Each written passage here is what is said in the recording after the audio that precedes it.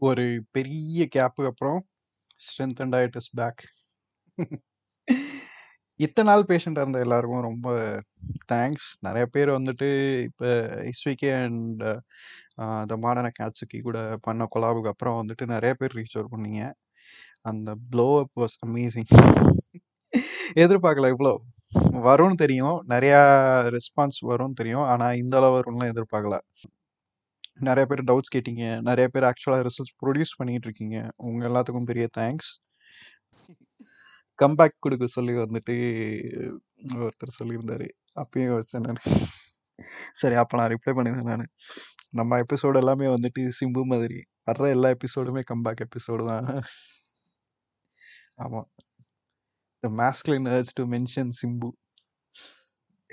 அது மட்டும் இல்லை, ஃபர்ஸ்ட் என்ன பண்ணியிருந்தேன் அப்படின்னா, இந்த பாட்காஸ்ட்லாம் வந்துட்டு நெக்ஸ்ட் வீக் வரும் அப்படின்னு சொல்லுவேன், 1 வீக் கேப்பில் வரும்னு சொல்லுவேன். பட் என்னால் அது மேனேஜ் பண்ண முடியல. அதுதான் வந்துட்டு உண்மையானது. அந்த 1 வீக் அப்படிங்கிற மிஸ் ஆனோடனே ஓகே அடுத்த வீக் பார்க்கலாம் அப்படின்னு. பட் திஸ் டைம் 2 வீக்ஸ் 3 வீக்ஸ்க்கு ஒன்ஸ் வந்துட்டு புது கண்டென்ட், இது பாட்காஸ்ட் இல்லைன்னா வந்துட்டு யூடியூப்பில் வரும். அது 2 வீக்ஸுங்கிறத வந்துட்டு நான் ஒரு ப்ராக்டிக்கல் டைம் விண்டோவை பார்க்குறேன். 2 வீக்ஸ் ஒன்ஸுங்கிறத வந்து ஒரு கண்டென்ட் அப்படிங்கிறது வந்துட்டு ஒரு பெரிய விஷயமா இருக்காது. Will be enough time. Discord சர்வருக்கும் வந்துட்டு கொஞ்சம் அப்கிரேட்ஸ் எல்லாம் இருக்குது, அதுவும் கொஞ்சம் இன்ஆக்டிவாக தான் இருக்குது. நானும் எதுவும் கண்டென்ட் போடல, சில பெர்மிஷன் சேஞ்சஸ் எல்லாமே அந்த வே. இப்போ வந்துட்டு நம்ம இந்த எபிசோடுக்குள்ளே போவோம். இப்போ இந்த எபிசோடோட மெயின் ஃபோக்கஸ் என்னென்னா, லாஸ்ட் இயர் வந்துட்டு ஒரு நியூ இயர் ரெசல்யூஷன் அப்படின்னு சொல்லிட்டு ஜிம் பெர்ஸ்பெக்டிவ்ல ஒரு பாட்காஸ்ட் ரிலீஸ் பண்ணியிருக்கேன். இந்த வருஷம் வந்துட்டு இது நியூ இயருக்கு தான் ரெடி பண்ணுறோம். பட் இந்த தடவை வந்துட்டு போன தடவை நியூ இயருக்குன்னு ரிலீஸ் பண்ணேன், ஆனால் ரிலீஸ் பண்ணது ஜனவரி ஃபர்ஸ்ட் வீக்குக்கு அப்புறம் ரிலீஸ் பண்ணேன். ஸோ இந்த தடவை நியூ இயருக்குன்னு ரிலீஸ் பண்ணுறேன், நியூட்ரிஷன் பெர்ஸ்பெக்டிவ்ல ரிலீஸ் பண்ணுறேன்.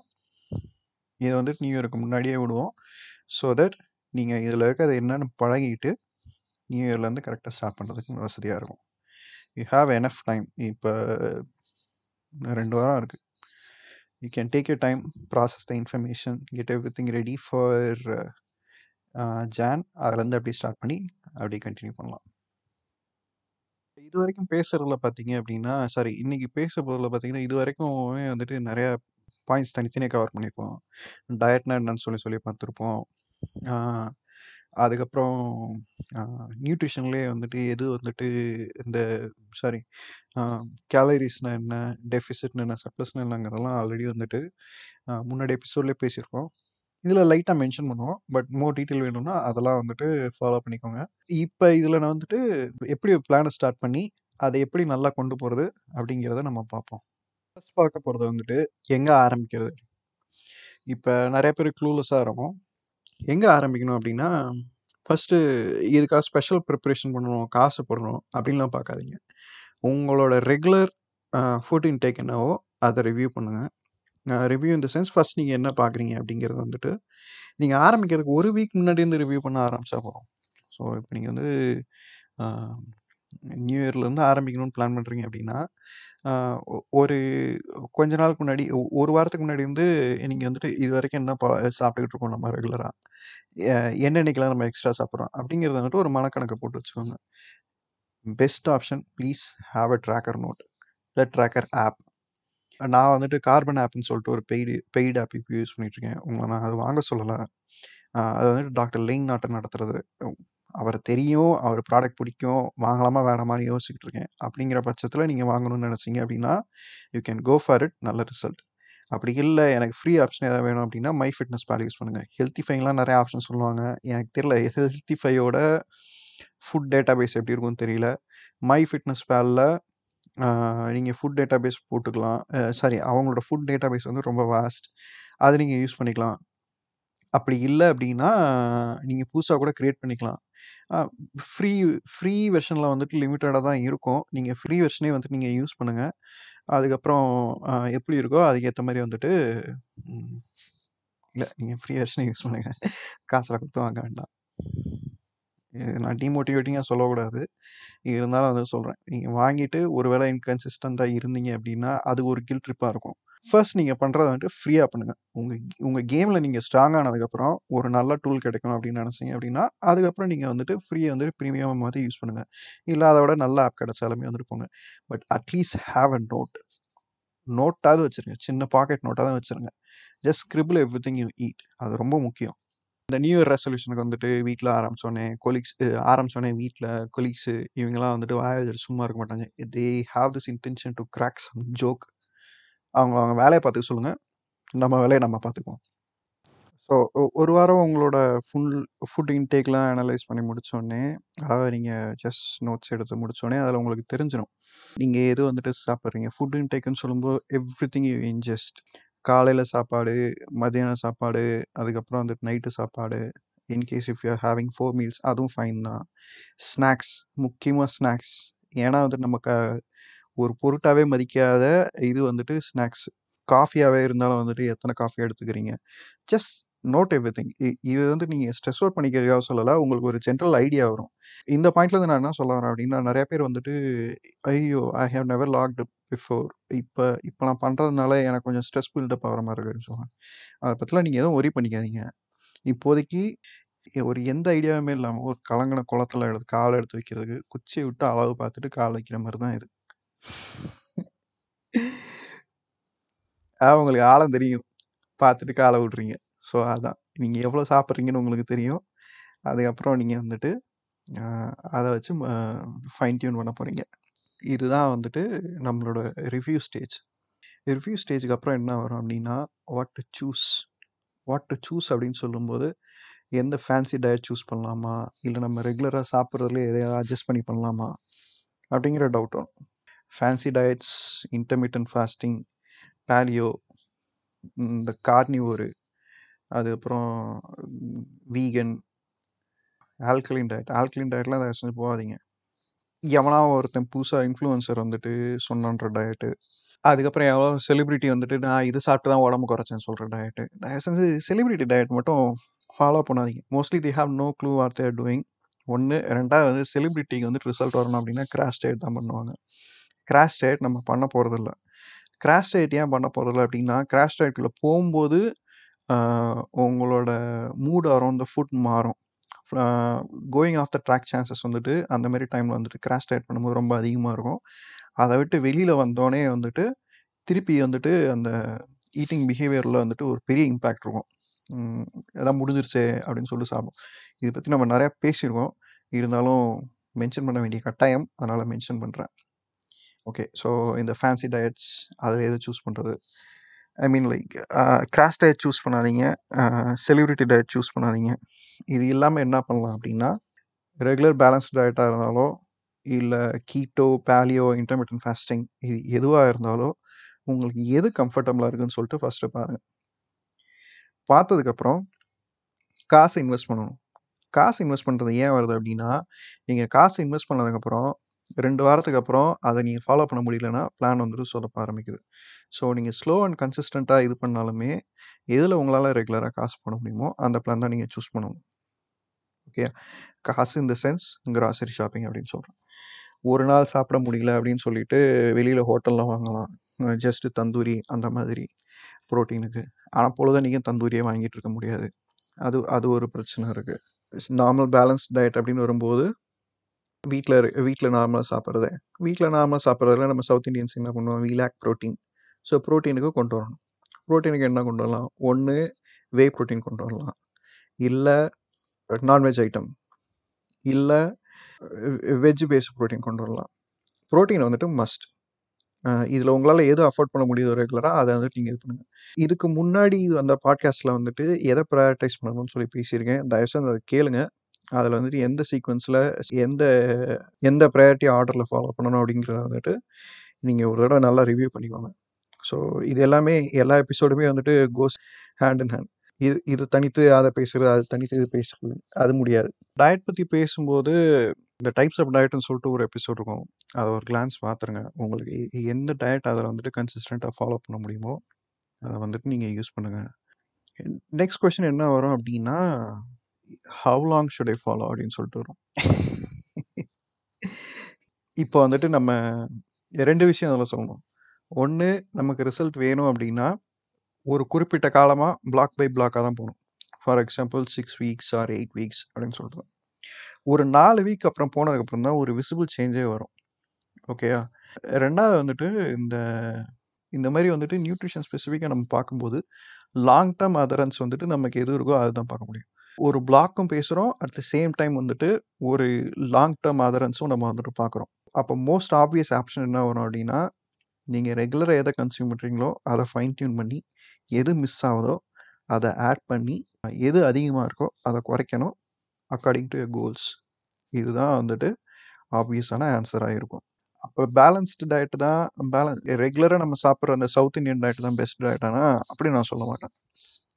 ரெகுலராக உங்களால் அஃபோர்ட் பண்ண முடியுது, so you are more comfortable with food. ஒன்று. ரெண்டாவது வந்துட்டு உங்களோட எக்ஸ்பென்ஸ் கண்ட்ரோலில் இருக்கும். கிராசரிஸ்லாம் வந்துட்டு கண்ட்ரோலில் இருக்கும். கிராசரி அவைலபிலிட்டி கண்ட்ரோலில் இருக்கும். Then going back to the point, அந்த ரிவ்யூ பண்ணுறதுல சொல்லியிருந்தேன்ல, ஃபர்ஸ்ட் ஸ்டெப் வந்துட்டு என்னென்ன ஃபுட் குரூப் நீங்கள் சாப்பிட்றீங்க அப்படிங்கிறத வந்துட்டு எழுதி வச்சுருப்பீங்க. ரசம், சாம்பார் அதுவும் போடுவீங்க. Plus veggies you take. முடிஞ்சால் போர்ஷன் சைஸும் மென்ஷன் பண்ணுங்கள். போர்ஷன் சைஸுங்கிறது முக்கியமான விஷயம். ஏன் முக்கியமான விஷயம் அப்படின்னா, you have to quantify it somehow. Quantify பண்ணால் தான் அதிகமாக சாப்பிட்றோமா கம்மியாக சாப்பிட்றோமா தெரியும். மனக்கணக்கு பண்ணாதீங்க, ஜஸ்ட் விஷுவல் அசம்ஷன் பண்ணாதீங்க. விஷுவல் அசம்ஷன் வந்துட்டு ஓரளவு தான் ஹெல்ப் பண்ணும், ரொம்பலாம் ஹெல்ப் பண்ணாது. Anyway, if you are okay with visual assumption, stick to visual assumption. If you are okay with just portion control with your hand size or plate or bowls you use, அதை follow பண்ணுங்க. If you are okay with counting calories and counting macros, அதை follow பண்ணுங்க. எந்த ஸ்டேஜில் நீங்கள் இருக்கீங்கிறது உங்களுக்கு தெரியும். So அதை வச்சு நீங்கள் வந்துட்டு ரெகுலராக ஃபாலோ பண்ணுங்கள். இப்போ எனக்கு அந்த போர்ஷன் கண்ட்ரோல் அப்புறம் இந்த கேலரி கவுண்டிங்லாம் பிடிக்கலங்க, I need to start from something level 0 அப்படின்னா myplate.gov சொல்லிட்டு ஒரு வெப்சைட் இருக்கும், ரெஃபர் பண்ணி பாருங்கள். அதில் வந்துட்டு இப்போ ஆப்பும் இன்ட்ரடியூஸ் பண்ணிட்டாங்க. அது யூஎஸோட ஆப். அது நீங்கள் எதுவும் சைன் அப் பண்ணணும்லாம் அவசியம் கிடையாது. ஜஸ்ட் நீங்கள் வெப்சைட்டில் வந்துட்டு அந்த குவிஸை ஃபில் பண்ணிவிட்டு அதில் வர்ற கீ 6 டிஜிட் நம்பர் என்னமோ வரும், அது உங்கள் ஆப்பில் போட்டிங்கனாலே உங்கள் ஃபுட் பேட்டர்ன் என்னவோ அதுக்கேற்ற மாதிரி அதை ரெக்கமெண்ட் பண்ணுவோம். இவ்வளோ எடுத்துக்கோங்க இவ்வளோ எடுத்துக்கோங்கன்னு சொல்லுவோம். ஸோ நீங்கள் அந்த ஆப் படி போகிறது பரவாயில்ல. ஓவரால் இதோட இது என்னென்னா, it will quantify and it will restructure your food conception. அதுக்கு உங்களுக்கு பேசிக்காக தெரிய வேண்டியது, என்ன நீங்கள் சாப்பிட போகிறீங்க, அந்த ஃபுட்டு வந்துட்டு எத்தனை மீல் சாப்பிட போகிறீங்க, அதுக்கப்புறம் அந்த ஒவ்வொரு ஃபுட்லேயும் என்னென்ன போர்ஷன் ஆஃப் ப்ரோட்டீன் ஃபேட் இருக்குது. முடிஞ்ச அளவு ஒரே ஃபுட் சோர்ஸ்லேயே வந்துட்டு ஸ்டக் ஆகிருக்காதீங்க. முடிஞ்ச அளவு ஷஃபிள் பண்ணுங்கள். அப்போ தான் மைக்ரோ நியூட்ரியன்ஸ்லாம் உங்களுக்கு நிறையா லெவலில் கிடைக்கும். நெக்ஸ்ட் ஸ்டெப், நான் என்ன ஃபேஸில் சாப்பிட்றது அப்படின்னு சொல்லிட்டு, deficit, maintenance, surplus. Reverse dieting பற்றிலாம் இப்போ ஒரி பண்ணிக்க தேவையில்ல, இந்த 3த்துக்குள்ளே இப்போ இருப்போம். டெஃபிசிட் அப்படின்னு சொல்லும்போது உங்கள் உடம்புக்கு தேவையான விட கம்மியாக சாப்பிட்ணும். இந்த விஷுவல் கம்பேரிசன்லேயும் போர்ஷன் கண்ட்ரோல்லையும் இருக்கீங்க அப்படின்னா, ஃபர்ஸ்ட் 1 வீக் வந்துட்டு நீங்கள் அந்த போர்ஷன் கண்ட்ரோலில் உங்களுக்கு பசிக்காத அளவு சாப்பிடுங்க. ஓகே, இது வரைக்கும் சாப்பிட்டா நான் ரொம்ப சாப்பிடல, ஓரளவு கண்ட்ரோல் ஆகியிருக்கேன் அப்படின்னு சொல்லிட்டு அதை வந்துட்டு ஒரு மெயின்டெனன்ஸ் ஸ்டேஜ் மாதிரி அசியூம் பண்ணிக்கோங்க. ஓகே, ஐம் அடிக்குவேட், நான் ரொம்பவும் சாப்பிடல கம்மியாகவும் சாப்பிடல, எனக்கு தேவைப்பட்ட அளவு சாப்பிட்டேன் அப்படின்னு நினைக்கிறத வந்துட்டு நீங்கள் வந்துட்டு மெயின்டெனன்ஸ் அப்படின்னு வச்சுக்கோங்க. இது வந்துட்டு எது சொல்கிறேன்னா, விஷுவலுக்கும் போர்ஷன் கண்ட்ரோலுக்கு மட்டும்தான்.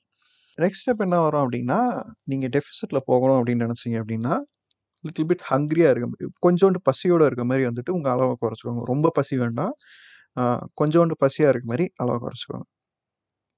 அது வந்துட்டு நீங்கள் ரைஸில் கட் பண்ணாலும் சரி, ஒரு வாரம் ரைஸில் கட் பண்ணாலும் சரி, இன்னொரு வாரம் வந்துட்டு வெஜ்ஜீஸில் கட் பண்ணாலும் சரி, அந்த மாதிரி வந்துட்டு ஷஃபிள் பண்ணிக்கோங்க. தென் சர்ப்ளஸில் இருக்கணும், வெயிட் போடணும் அப்படின்னு நினச்சிங்கன்னா, நீங்கள் வந்துட்டு 3 வேளை வந்துட்டு இப்போ ஒரு பவுல், ஒரு மீடியம் சைஸ் பவுல் ரைஸ், அதுக்கப்புறம் 2 சின்ன சைஸ் பவுல் வெஜ்ஜீஸ், அந்த மாதிரி எடுத்துக்கிட்டு இருக்கீங்க அப்படின்னா, அதை அப்படியே வந்துட்டு கொஞ்சம் இன்க்ரீஸ் பண்ணுங்கள். 1 1/2 பவுல் சைஸ் ரைஸ், அதுக்கப்புறம் 2 மினி ஸ்மால் சைஸ் பவுல்ஸ்லேருந்து 3 மினி ஸ்மால் சைஸ் பவுல்ஸ் வெஜ்ஜிக்கு மாறுங்க. இது எல்லாமே வந்துட்டு இன்னக்யூரேட் மெத்தட் தான். எப்படி சொல்கிறது அப்படின்னா, எந்த ஒரு கைடன்ஸுமே இல்லாமல் ஃபுட் அரையும் குறையுமா சாப்பிட்றதுக்கு இப்படி சாப்பிட்றது ரொம்ப நல்லது. ரொம்ப நல்லதுன்னு சொல்ல முடியாது. இப்படி சாப்பிட்றது வந்துட்டு ஓரளவு குவான்டிஃபை பண்ண ஹெல்ப் பண்ணும். அதுதான் சரியான வேர்டு. அந்த ஒரு வாரம் அந்த ஃபுட்டெல்லாம் ரிவ்யூ பண்ணீங்கல்ல, நீங்கள் எடுத்துக்கிற சாப்பாட்டில் வந்துட்டு எது எதில் கார்ப், எது ப்ரோட்டீன், எது எது ஃபேட் அதிகமாக இருக்கும், கம்மியாக இருக்கும் அப்படிங்கிறத தேடிக்கோங்க. It's simple Google search or My Fitness Pal. இது ரெண்டுத்தில் எது போட்டிங்கன்னா நீங்கள் ரொம்பலாம் யோசிக்க வேணாம். ரொம்ப ஸ்ட்ரெஸ் பண்ணிக்காமல் கேஷுவலாக இதை ஃபாலோ பண்ணணும் அப்படின்னு நினச்சிங்கன்னா ஜஸ்ட் அந்த நோட்லேயே வந்துட்டு பதில் எடுத்துக்கோங்க. ஓகே, ரைஸ் எடுத்தேன்னா high carb, low fat and low protein. So அது வந்துட்டு கார்ப் சோர்ஸ். நெக்ஸ்ட் வந்துட்டு மைண்டில் பீனட் பட்டர்னு வந்துருச்சு, அதனால் அதையும் சைடில் திட்டி விட்டுறேன். பீனட் பட்டர் எடுத்திங்கன்னா high carb, high fat, moderate protein source. So இப்போ நீங்கள் மீட் எடுத்துக்கிட்டிங்கன்னா மீட் அண்ட் ஃபிஷ் வந்துட்டு depends on meat and chicken வந்துட்டு டிபெண்ட்ஸ் ஆன் த கட். கொழுப்பு இல்லாமல் கட் பண்ணிங்க அப்படின்னா ஸோ அது வந்துட்டு கார்ப் அண்ட் ப்ரோட்டீன் வந்துட்டு அது அதிகமாக இருக்கும். எக் ஒயிட் எடுத்துக்கிட்டிங்கன்னா high protein, low fat, low carb. So அந்த மாதிரி ஜஸ்ட் நோட் பண்ணி வச்சுக்கோங்க. நீங்கள் ஆப்பில் இருக்க மாதிரி வந்துட்டு 100 கிராமுக்கு இவ்வளோ தான் போடணும், அவ்வளோதான் போடணும்னு அவசியமே கிடையாது. கேஷுவல் லைஃப் ஸ்டைல் ஃபாலோ பண்ணுறவங்களுக்கு இது போகும். நீங்கள் ஒரு ஆப் யூஸ் பண்ணுறதா இருந்தால் ஆப் யூஸ் பண்ணும்போது இந்த மாதிரி நீங்கள் ஃபுட் குரூப் நீங்கள் சாப்பிட்றது வந்துட்டு ஸ்டார்ட் பண்ணும்போது உங்களுக்கு தெரியும் எதில் எவ்வளோ எந்த மேக்ரோநியூட்ரியன்ட் வந்துட்டு அதிகமாக இருக்குது, எது கம்மியாக இருக்குது. ஸோ இதை வந்துட்டு என்ன ஹை ப்ரோட்டீனை கிளாஸிஃபை பண்ணலாமா, இல்லை ஹை கார்பாக கிளாஸிஃபை பண்ணலாமா, அந்த மாதிரி வந்துட்டு நீங்கள் ஸ்டார்ட் பண்ணிக்கலாம் ஆப்பில் யூஸ் பண்ணுனீங்க அப்படின்னா. அது கொஞ்சம் அட்வான்ஸ்லாம் சொல்லி யாரையும் பயன்படுத்த விரும்பல. விஷுவல் அண்ட் போர்ஷன் கண்ட்ரோல் வந்துட்டு லெவல் 1 அப்படின்னா இது வந்துட்டு லெவல் 2 அப்படின்னு சொல்லி அசியூம் பண்ணிக்கோங்க. எது உங்களால் லாங் டேர்ம் கன்சிஸ்டண்ட்டாக ஃபாலோ பண்ண முடியுதோ அதை ஃபாலோ பண்ணிக்கோங்க. ஓகே, ஆப் யூஸ் பண்ணாலும் நெக்ஸ்ட் ஸ்டெப் வந்துட்டு இந்த இதுதான், டெஃபிசிட்டா, மெயின்டெனன்ஸா, இல்லைன்னா வந்துட்டு சர்ப்ளஸா அப்படின்னு சொல்லிட்டு வரும். First maintenance calories figure out பண்ணுங்கள். இது வந்து TDEcalculator.net அதில் ஃபிகர் அவுட் பண்ணுங்கள். இந்த லிங்க்லாம் வந்துட்டு என்னோட அந்த லிங்க் ட்ரீலேயே வந்துட்டு வச்சுருப்பேன். லாஸ்ட் 2 லிங்க்கில் இருக்கும். TDE கால்குலேட்டர் போடுறதுக்கு வந்துட்டு உங்களுக்கு பாடி ஃபேட் பர்சன்டேஜ் தேவைப்படும். பாடி ஃபேட் பர்சன்டேஜ் லிங்க்கும் அதிலே போட்டு வச்சுருப்பேன். இல்லை you just want to Google means Omni calculator navy body fat அப்படின்னு போட்டுடிங்க, ஒரு லிங்க் வரும். அந்த லிங்க்கில் தான் நீங்கள் போடணும். ஸோ இதை வச்சு நீங்கள் உங்களோட maintenance calories first figure out பண்ணுங்கள். மெயின்டெனன்ஸ் கேலரி ஃபிகர் அவுட் பண்ணி முடிச்சோடனே அதை நீங்கள் எப்படி சாப்பிட போகிறீங்க அப்படிங்கிறது வந்துட்டு ஸ்டெப் பை ஸ்டெப் பிரிச்சுக்கோங்க. 3 மீல்னா 3 மீலுக்கு இப்படி பிரிச்சுக்க போகிறீங்க. 4 மீல்னா 4 மீலுக்கு ஏற்ற மாதிரி பிரிச்சுக்கோங்க. Including your snacks everything அதில் போடுங்க. போட்டதுக்கப்புறம் எப்படி வருதுன்னு பாருங்கள். கார்ப் ஓவர் ஷூட் ஆச்சுன்னா கண்டிப்பாக நீங்கள் வந்துட்டு கார்பை குறைக்கணும். ஃபேட் ஓவர் ஷூட் ஆச்சுன்னா ஃபேட்டை குறைக்கணும். ப்ரோட்டீன் மிஸ் ஆச்சுன்னா நீங்கள் ப்ரோட்டீன் ஆட் பண்ணி தான் ஆகணும். ப்ரோட்டீன் வந்துட்டு not just for building muscle, உங்களோட லீன் பாடி மசில் வர்ற பாடி ஃப்ளூயிட், மசில், அதுக்கப்புறம் உங்களோட இன்டர்னல் ஆர்கன்ஸ், அதுக்கப்புறம் உங்களோட ஹார்மோன்ஸ் எல்லாத்துக்குமே வந்துட்டு தேவை.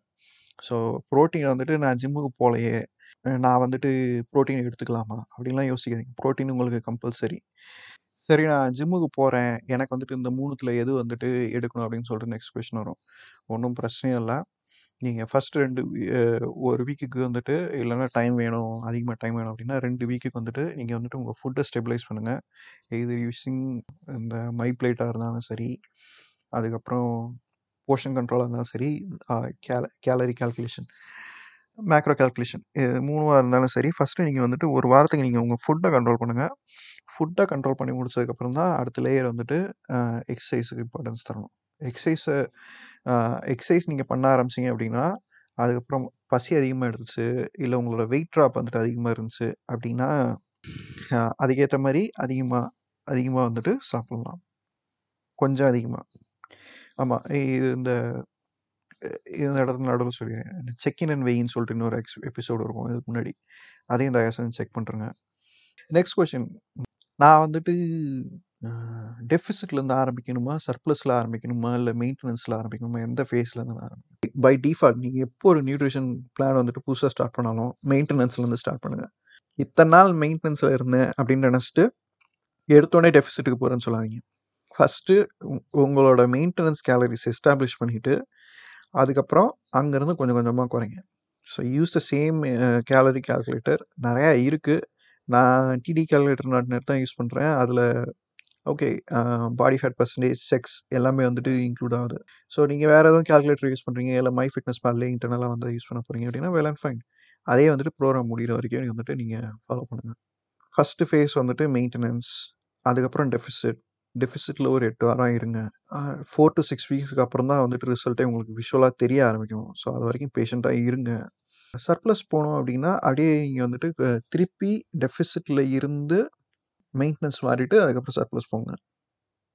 இது என்ன அப்படின்னா நீங்கள் வீக் 1க்கு வந்துட்டு நீங்கள் சர்ப்ளஸ் சாரி இப்போ நீங்கள் வீக் 1க்கு வந்துட்டு மெயின்டெனன்ஸ் கேலரி கால்குலேட் பண்ணுறீங்கன்னா 8 வாரம் கழிச்சு நீங்கள் டெஃபிசிட்டில் இருந்ததுக்கப்புறம் அப்போ இருக்க மெயின்டெனன்ஸ் கேலரி வந்துட்டு வேறையாக இருக்கும். ஓகே, ஏன்னா அப்போ வந்துட்டு உங்களோட பாடி வெயிட்டும் பாடி ஃபேட் பர்சன்டேஜ் மாறிடும். அங்கேருந்து நீங்கள் கால்குலேட் பண்ணுங்கள். இது ஏன் அப்படி சொல்கிறேன் அப்படின்னா, நிறைய பேர் வந்துட்டு இந்த தப்பு பண்ணுறாங்க. ஃபஸ்ட் வீக்கில் பண்ணதே வந்துட்டு அதே மெயின்டெனன்ஸ் கேலரி வச்சுட்டே வந்துட்டு காலம் ஃபுல்லாக இது பண்ணுறது, அது மாதிரிலாம் பண்ணாதீங்க.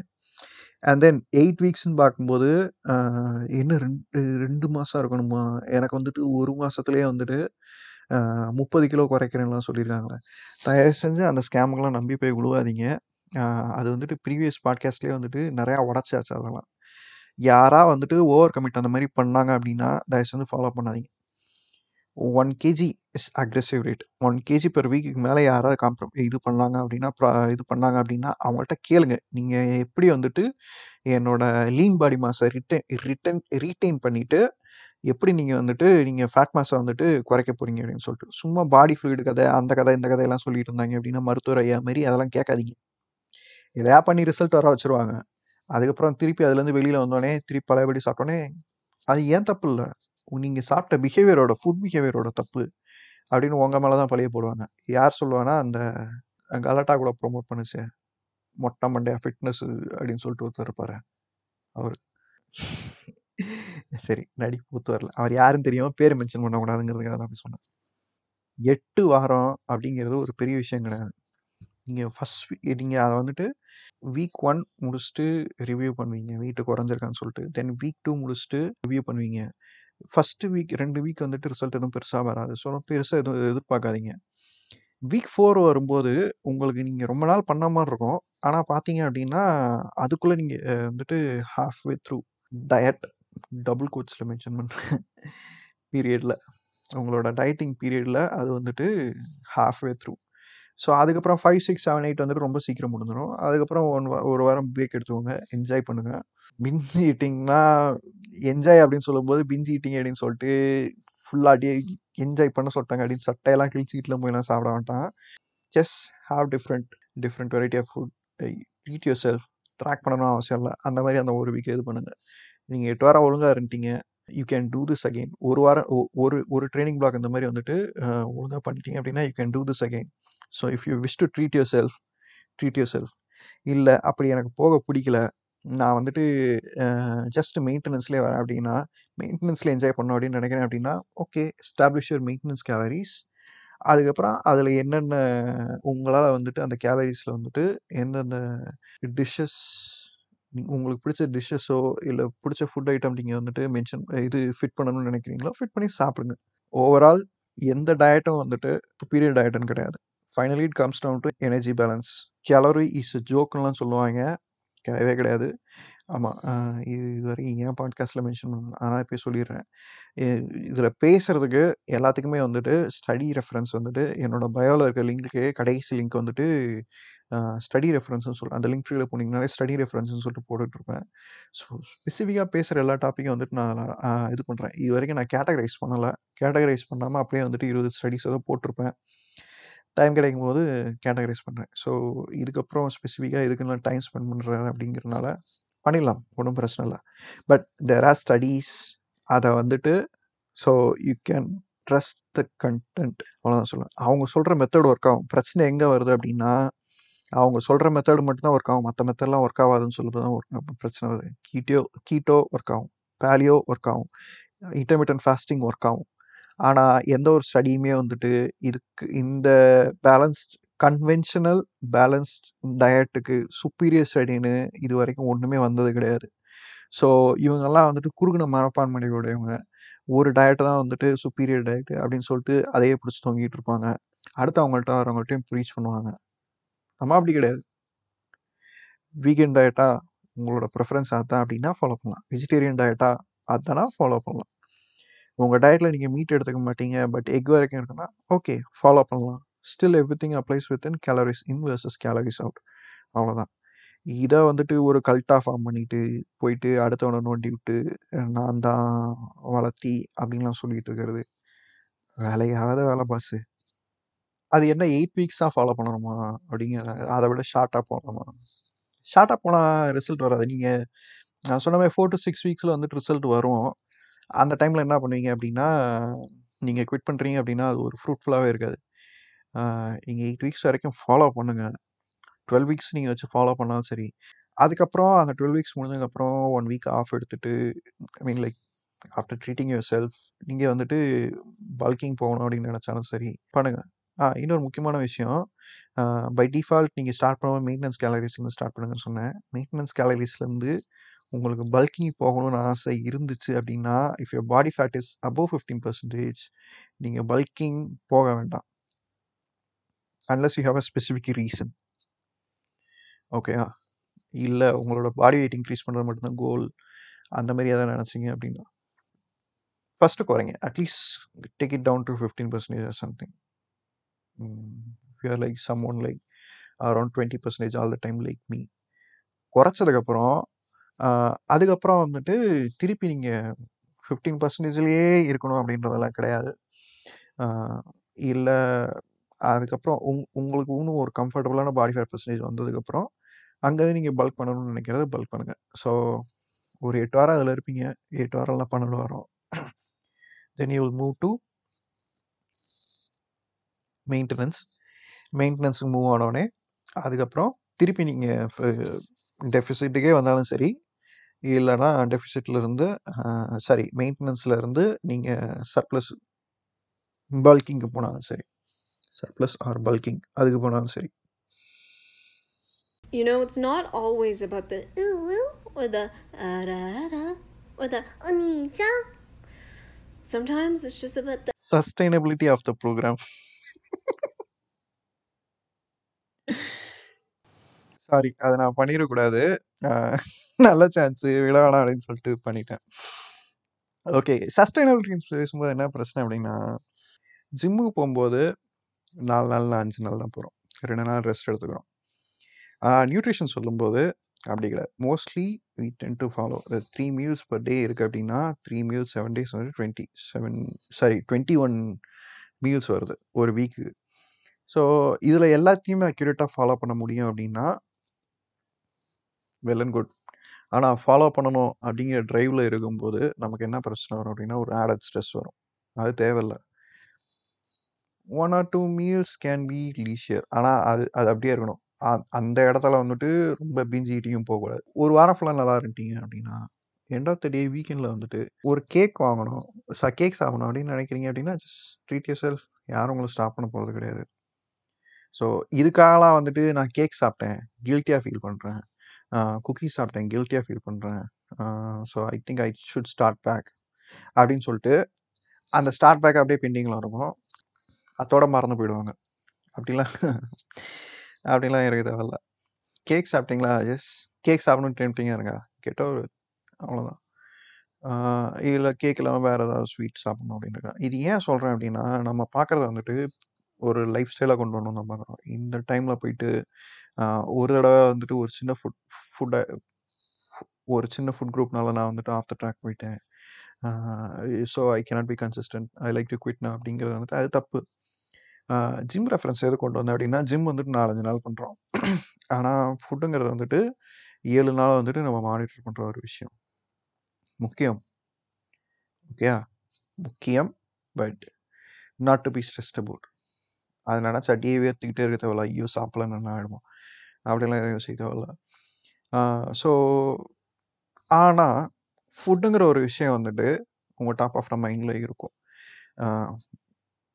எந்த விஷயத்தில் அப்படின்னு சொல்கிறேன்னா, நீங்கள் வந்துட்டு அதை ப்ரிப்பேர் பண்ணுறீங்க, பிளான் பண்ணி ப்ரிப்பேர் பண்ணுங்க. இது நான் சொல்கிறேன் பிளானிங் ப்ரிப்பேரிங் சொல்லிட்டு, இது பிளானிங்லாம் வந்துட்டு ரொம்ப பெரிய இதெல்லாம் ஆகாதுங்க. ஒரு 10 நிமிஷம் உட்காந்திங்கன்னா பண்ணுறீங்க. ஓகே. ப்ரிப்பேரிங் அப்படிங்கிறது வந்துட்டு நீங்கள் ஆல்ரெடி வீட்டில் எப்படி ப்ரிப்பேர் பண்ணுறீங்களோ அதை தான் நீங்கள் பண்ண போகிறீங்க. If you are sticking to the conventional balanced diet அந்த அந்த டெம்ப்ளேட். மற்றபடி பேலியோ இல்லைன்னா இன்டர்மீடியட் ஃபாஸ்டிங் வந்துச்சுன்னா ஒரு குறிப்பிட்ட டைம் விண்டோ இருக்கும், அதுக்குள்ளே சாப்பிட போகிறீங்க. பேலியோனா அதுக்கேற்ற மாதிரி சோர்ஸ் வந்து இது பண்ண போகிறீங்க. கார்னிவர்னா high carnivore meat which I don't recommend. கீட்டோன்னு வந்துச்சுன்னா ஹை ஃபேட் டயட்டில் வந்துட்டு நீங்கள் ஹை ஃபேட் டயட் அது என்னவோ அதை வந்துட்டு நீங்கள் அதுக்கேற்ற மாதிரி ப்ரிப்பேர் பண்ண போகிறீங்க. ஸோ ப்ரெப் டைம் இருக்குது, பிளானிங் இருக்குது, ப்ரெப் டைம் இருக்குது. இதெல்லாம் போட்டதுக்கப்புறம் ஜஸ்ட் லைக் தட் வேஸ்ட் பண்ணும் அப்படின்னு நினைக்கிறது வந்துட்டு ஒரு நல்ல மூவ் கிடையாது. வேற தப்பான ஈட்டிங் பேட்டர்ன்லேருந்து ஒரு சரியான ஈட்டிங் பேட்டர்னுக்கு வரணும்னு நினைக்கிறீங்க அப்படின்னா ஜஸ்ட் பிரேக் த சைக்கிள். திருப்பி வந்துட்டு அந்த வலைக்குள்ளேயே போய் திருப்பி விழுவாதீங்க. இதுதான் நான் முக்கியமாக சொல்கிறது. ஸோ உங்களுக்குள்ள ஓரளவுக்கு பிடிப்பு இருக்கணும், முக்கியமான விஷயம். டிஸ்ட்ராக்ஷன் இருந்துச்சுன்னா அதை அவாய்ட் பண்ணுறேங்க. ஏதாவது ஒரு பிளேஸுக்கு போனால் ட்ரிகர் பாயிண்ட்டாக சாப்பிடணும் தோணுதுன்னா just until you get yourself in control அங்கே போகாதீங்க. ஆஃபீஸ் மீட்டப் அதெல்லாம் இருந்துச்சு அப்படின்னா அன்அவைலபிள் அப்படின்னா போயிடுங்க. But just like that Wednesday ஒரு வாட்டி மதியம் போய் சாப்பிட்றது, அதுக்கப்புறம் ஃப்ரைடே ஈவினிங் வந்துட்டு ஃப்ரெண்ட்ஸு கூட போய் சாப்பிட்றது, அது முன்னாடி நாள் பண்ண 2 நாள் முன்னாடி நாள் 2 நாள் கஷ்டப்பட்டு பண்ணது வந்துட்டு ஒரு நாள் பிஞ்ச் ஈட்டிங்கில் ஒரே வேலையில் சிட்டிங்கில் முடிக்கிறது. அந்த மாதிரிலாம் பண்ணாதீங்க. You can control yourself from that easily. அதெல்லாம் ஈஸியாக கண்ட்ரோல் பண்ணுற விஷயம், ரொம்பலாம் ஸ்ட்ரெஸ் பண்ண அவசியம் கிடையாது. அவங்கள்ட்ட சொல்கிறேங்க, இப்படியே சொல்லுங்கள். நீங்கள் வேறு எந்த ரீசன்லாம் மாற்றிலாம் சொல்ல தேவையில்ல. பொய்லாம் சொல்லி அவாய்ட் பண்ணலாம் கிடையாது. அப்படியே சொல்லுங்கள், நான் வந்துட்டு இப்போ என்னோட நியூட்ரிஷன் இதை வந்துட்டு மாற்றிட்டேன், லைஃப் ஸ்டைலை மாற்றிட்டேன். இது வந்துட்டு எனக்கு ஃபிட் ஆகாது, இல்லைன்னா இது வந்துட்டு கொஞ்சம் ரூயின் பண்ணும், கொஞ்சம் டேமேஜ் பண்ணும். ஸோ இது வேணாம் அப்படின்னு சொல்லுங்கள். உடனே அவன் சொல்லுவாங்க, ஃபிட்னஸா அப்படின்னு. போடா சொல்லும்போதே கண்ணு முன்னாடி எனக்கு அந்த மூஞ்சிலாம் ஞாபகம் வருது. எந்த மூஞ்சில என்ன கேள்வி கேட்டுச்சோ அவங்கள பார்த்தாலே எரிச்சலாகும். ஸோ முதல்ல வீட்டில் பேசுங்க. இந்த மாதிரி நீங்கள் வந்துட்டு ஒரு பிளானுக்கு இது பண்ணுறேன்னு சொல்லிட்டு, ஏன்னா மோஸ்ட் ஆஃப் த சொதப்பல் வந்துட்டு வீட்டில் இருந்து தான் நடக்கும். ஸோ வீட்டில் பேசுங்க. ப்ளோ பேக்லாம் வந்துச்சுன்னா எதுவும் ஒரி பண்ணிக்காதீங்க. ஸோ இஃப் யூ ஹாவ் 2-3 பேர் வந்துட்டு நீங்கள் சேர்ந்து இது மாதிரி பண்ணுறீங்க அப்படின்னா அது வந்துட்டு ஒரு கலெக்டிவாக வந்துட்டு இந்த ப்ரெப் டைம் அதை பற்றிலாம் பேசுறதுக்கு, ஃபுட் குரூப் பற்றிலாம் டிஸ்கஸ் பண்ணுறதுக்கு இதெல்லாம் நல்லாயிருக்கும். ஒருத்தர் மாற்றி ஒருத்தர் விட்டு கொடுக்காம போகிற மாதிரி இருக்கும். ஜிம்முக்கு மோஸ்ட்லி இது நான் சொல்ல மாட்டேன், ஏன்னா பேசியே வந்துட்டு இது பண்ணுவானுங்க. பட்டு சாப்பாடு விஷயத்தில் ஓகே, அது கொஞ்சம் ஒருத்தராக அந்த மண்டையை போட்டு உருட்டுறதுக்கு 2-3 பேராக சேர்ந்து யோசிக்கும் போது நல்லாயிருக்கும். ஸோ ஃபேமிலி சப்போர்ட்டுங்கிறது முக்கியம். இல்லைனா உங்கள் ரூம்மேட்ஸ் வந்துட்டு, இல்லை நீங்கள் ஃபேமிலியோட இல்லை தனியாக ரூம்மேட்ஸோட இருக்கீங்கன்னா ரூம்மேட்ஸுக்கு கிளியராக சொல்கிறேங்க. ஒன்று, ஒர்க் ஸ்ட்ரெஸ் இருக்க தான் செய்யும். ஒர்க் ஸ்ட்ரெஸ் இருக்கும், ரொட்டேஷனல் ஷிஃப்ட்ஸ் இருக்கும், இதெல்லாம் ஒரி பண்ணிக்காதீங்க. என்ன ஒரி பண்ணாலும் நீங்கள் வந்துட்டு மார்னிங் எந்திரிச்சா எந்திரிச்சோடனே எந்த டைமுக்கு வந்துட்டு எத்தனை ஹவர்ஸ் கழிச்சு நீங்கள் வந்துட்டு ஃபஸ்ட் மீல் எடுத்துக்குவீங்களோ, செகண்ட் மீல் எடுத்துக்குவீங்களோ, அதையே வந்துட்டு நீங்கள் ஈவினிங் எந்திரிச்சா அதே அதே ஹவர்ஸ் கேப்லேயே வந்துட்டு பண்ணுங்கள். ஸோ உங்களுக்கு அந்த ரிலேட்டிவ் டைம் தெரியும். எக்ஸாக்ட் டைமிங் வந்துட்டு சொல்ல முடியாது. ஒருத்தருக்கும் வந்துட்டு நூன் ஷிஃப்ட்டில் வேலை பார்க்குறவங்க வேறு மாதிரி இருக்கும், ஈவினிங் ஷிஃப்ட்டில் வேலை பார்க்குற மாதிரி இருக்கும். பட் எந்திரிச்சோடனே எவ்வளோ ஹவர்ஸ் சாப்பிடணும், அதுக்கப்புறம் அதுலேருந்து எத்தனை ஹவர்ஸ் கழிச்சு உங்களோட செகண்ட் மீல் இருக்கும், அதுலேருந்து எத்தனை ஹவர்ஸ் கழிச்சு செகண்ட் மீல் இருக்கும், தேர்ட் மீல் இருக்கும்னு சொல்லிட்டு உங்களுக்கு நல்லா தெரியும். ஸோ அதை ஃபாலோ பண்ணுங்கள், அது போதும். ஸ்பெஷல் அக்கேஷன்ஸ்லாம் இந்த ஃபெஸ்டிவல், அதுக்கப்புறம் கல்யாணம், அதெல்லாம் வரதான் செய்யும், அதெல்லாம் அவாய்ட் பண்ண முடியாது. ஸோ ஒரு லைஃப் ஸ்டைல் வச்சுக்க ட்ரை பண்ணுறோம், அதை ஃபாலோ பண்ணுவோம். அதை விட்டுட்டு தேவையில்லாமல் ஸ்பெஷல் அக்கேஷன் வந்துருச்சு, என்னோடய சாப்பாடு ரூயின் ஆகிடுச்சு, ப்ராக்ரஸ் ரூயின் ஆகிடுச்சு. ரூயின் ஆகிருக்கலாம், ரூயின் ஆகாமல் போகலாம், அது பிரச்சனை கிடையாது. ஆனால் நடந்த ஒரு ஒரு ஒரு ஸ்பெஷல் அக்கேஷன் அட்டன் பண்ணுறதுங்கிறது ஒரு லைஃப் ஈவெண்ட். அதுக்கு போனோமா, சந்தோஷமாக இருந்தோமா, வந்தோமான்றங்க. அதை விட்டுட்டு அதனால வந்துட்டு கில்ட்டியாக ஃபீல் பண்ணிக்கிட்டு என்னால் முடியாது, குவிட் பண்ணுறேன் அப்படின்லாம் எதுவும் சொல்லாதீங்க. நெக்ஸ்ட் வந்துட்டு பிஞ்ச் ஈட்டிங் இஷ்யூஸ் இருக்குது. பிஞ்ச் ஈட்டிங் இஷ்யூஸ் அப்படிங்கிறது வந்துட்டு அதுக்கு ட்ரிகர் பாயிண்ட் வந்துட்டு ஒரு 2-3 விஷயம்லாம் இருக்குது.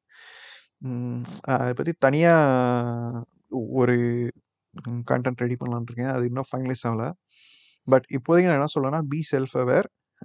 பிஞ்ச் ஈட்டிங் ட்ரிகர் பாயிண்ட்ஸ் எதுவும் இருந்துச்சுன்னா கொஞ்சம் தள்ளி இருங்க, until you get the situation in control. அவ்வளோதான். சம்டைம்ஸ் மெடிக்கல் கண்டிஷன்னால உங்களால் ஃபாலோ பண்ண முடியாமல் போகலாம். அந்த மாதிரி டைமில் நான் என்ன சொல்லுவேன் அப்படின்னா, தயவு செஞ்சு மெடிக்கல் கண்டிஷன் ரெக்கவர் ஆனதுக்கப்புறம் இதை ஃபாலோ பண்ணுங்கள். நீங்கள் மெடிக்கல் கண்டிஷன் இருக்கும்போது இதிலெல்லாம் ஒரி பண்ணிக்கலாம் அவசியமே கிடையாது. Just get a break from this. அதுக்கப்புறம் ஃபுல்லாக ரெக்கவர் ஆகுங்க. அவ்வளோதான். Recovering from medical state to normal state is higher priority. இதை ஃபாலோ பண்ணுறத விட இது பெரிய ஹையர் ப்ரையாரிட்டி. ஸோ ப்ளீஸ், உங்கள் ஹெல்த் தான் முக்கியம். உங்கள் டாக்டர் கிளியரன்ஸ் கொடுத்த உடனே நீங்கள் வந்துட்டு பொறுமையாக அதை வந்துட்டு ஸ்டார்ட் பண்ணலாம். இதுவும் நீங்கள் நல்லா தான் சாப்பிட போகிறீங்க. ஐ மீன் லைக் இது வந்துட்டு உங்கள் ஹெல்த் இது பண்ண முடியாது, இம்பேக்ட்லாம் பண்ண போகிறது கிடையாது. தென் அகைன் ப்ரெசன்ட் இல்னஸ்லேருந்து ரெக்கவர் ஆனதுக்கப்புறம் இதில் ஃபோக்கஸ் பண்ணுங்க அப்படின்னு சொல்கிறது தான் வந்துட்டு இது லெஸ் ஸ்ட்ரெஸ்ஃபுல் எதுவோ அதுதான். அப்புறம் ஆஃப் த ட்ராக் போகிறத பற்றிலாம் ஒரி பண்ணிக்காதீங்க. நம்ம எவ்வளோ தான் கரெக்டாக இருந்தாலுமே வந்துட்டு சில நேரத்தில் சுச்சுவேஷன் வந்துட்டு நம்மளை விட்டு தாண்டி போக தான் செய்யும். தொடச்சி போட்டுட்டு ஆஃப் ட்ராக்கில் போயிட்டோமே, இனிமேல் நம்ம ஆஃப் ட்ராக்லேயே போயிடுவோம்லாம் நினைக்காம மறுநாள்ல இருந்து ஒரு வேளை மிஸ் ஆயிடுச்சு அப்படின்னா, இன்கேஸ் மீல் 2 மிஸ் ஆயிடுச்சு அப்படின்னா மீல் 3லேருந்து சரியாக பிடிச்சிங்க. அவ்வளோதான்.